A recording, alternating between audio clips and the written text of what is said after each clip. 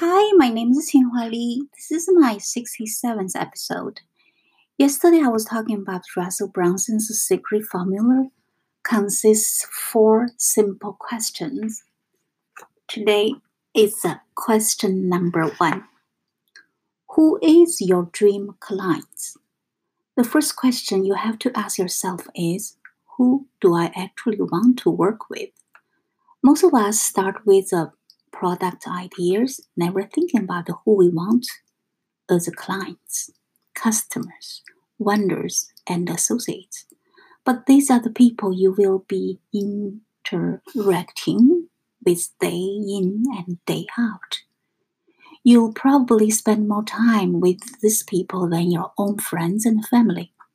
You choose your significant other carefully, so why wouldn't you take the same time and care in deciding who your dream client or customer will be?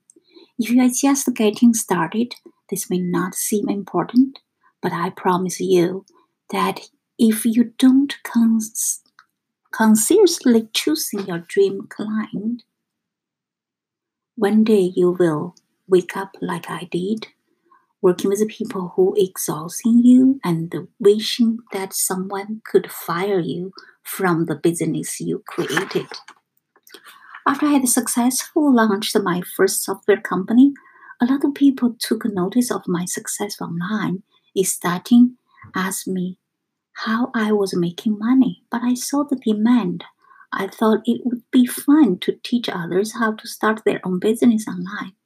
The good thing was there were a lot of people who wanted to start business, and we made a lot of money teaching them.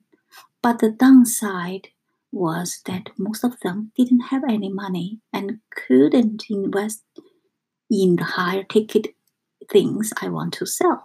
And most had no business experience, so I had to spend tons of time on fundamentals, and that drove me crazy, which is why I didn't want to get out of bed in the mornings.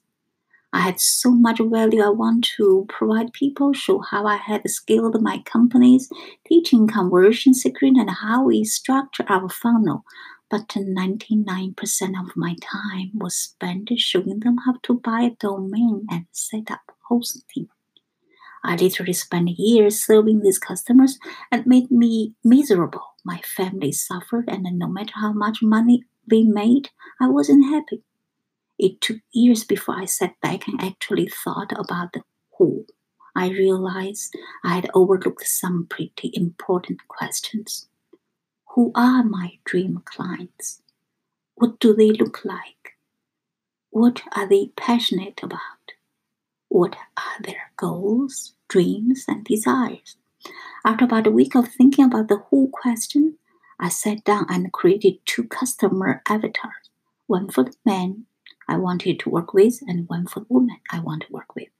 For the woman, I picked up the name and wrote it down, Julie. Then I listened up to the things I'm sorry, then I listed out the things I knew about Julie. She is successful and driven. She has a message to share. She values her personal growth over money, and she's already grown her business to at least 5 figures a year.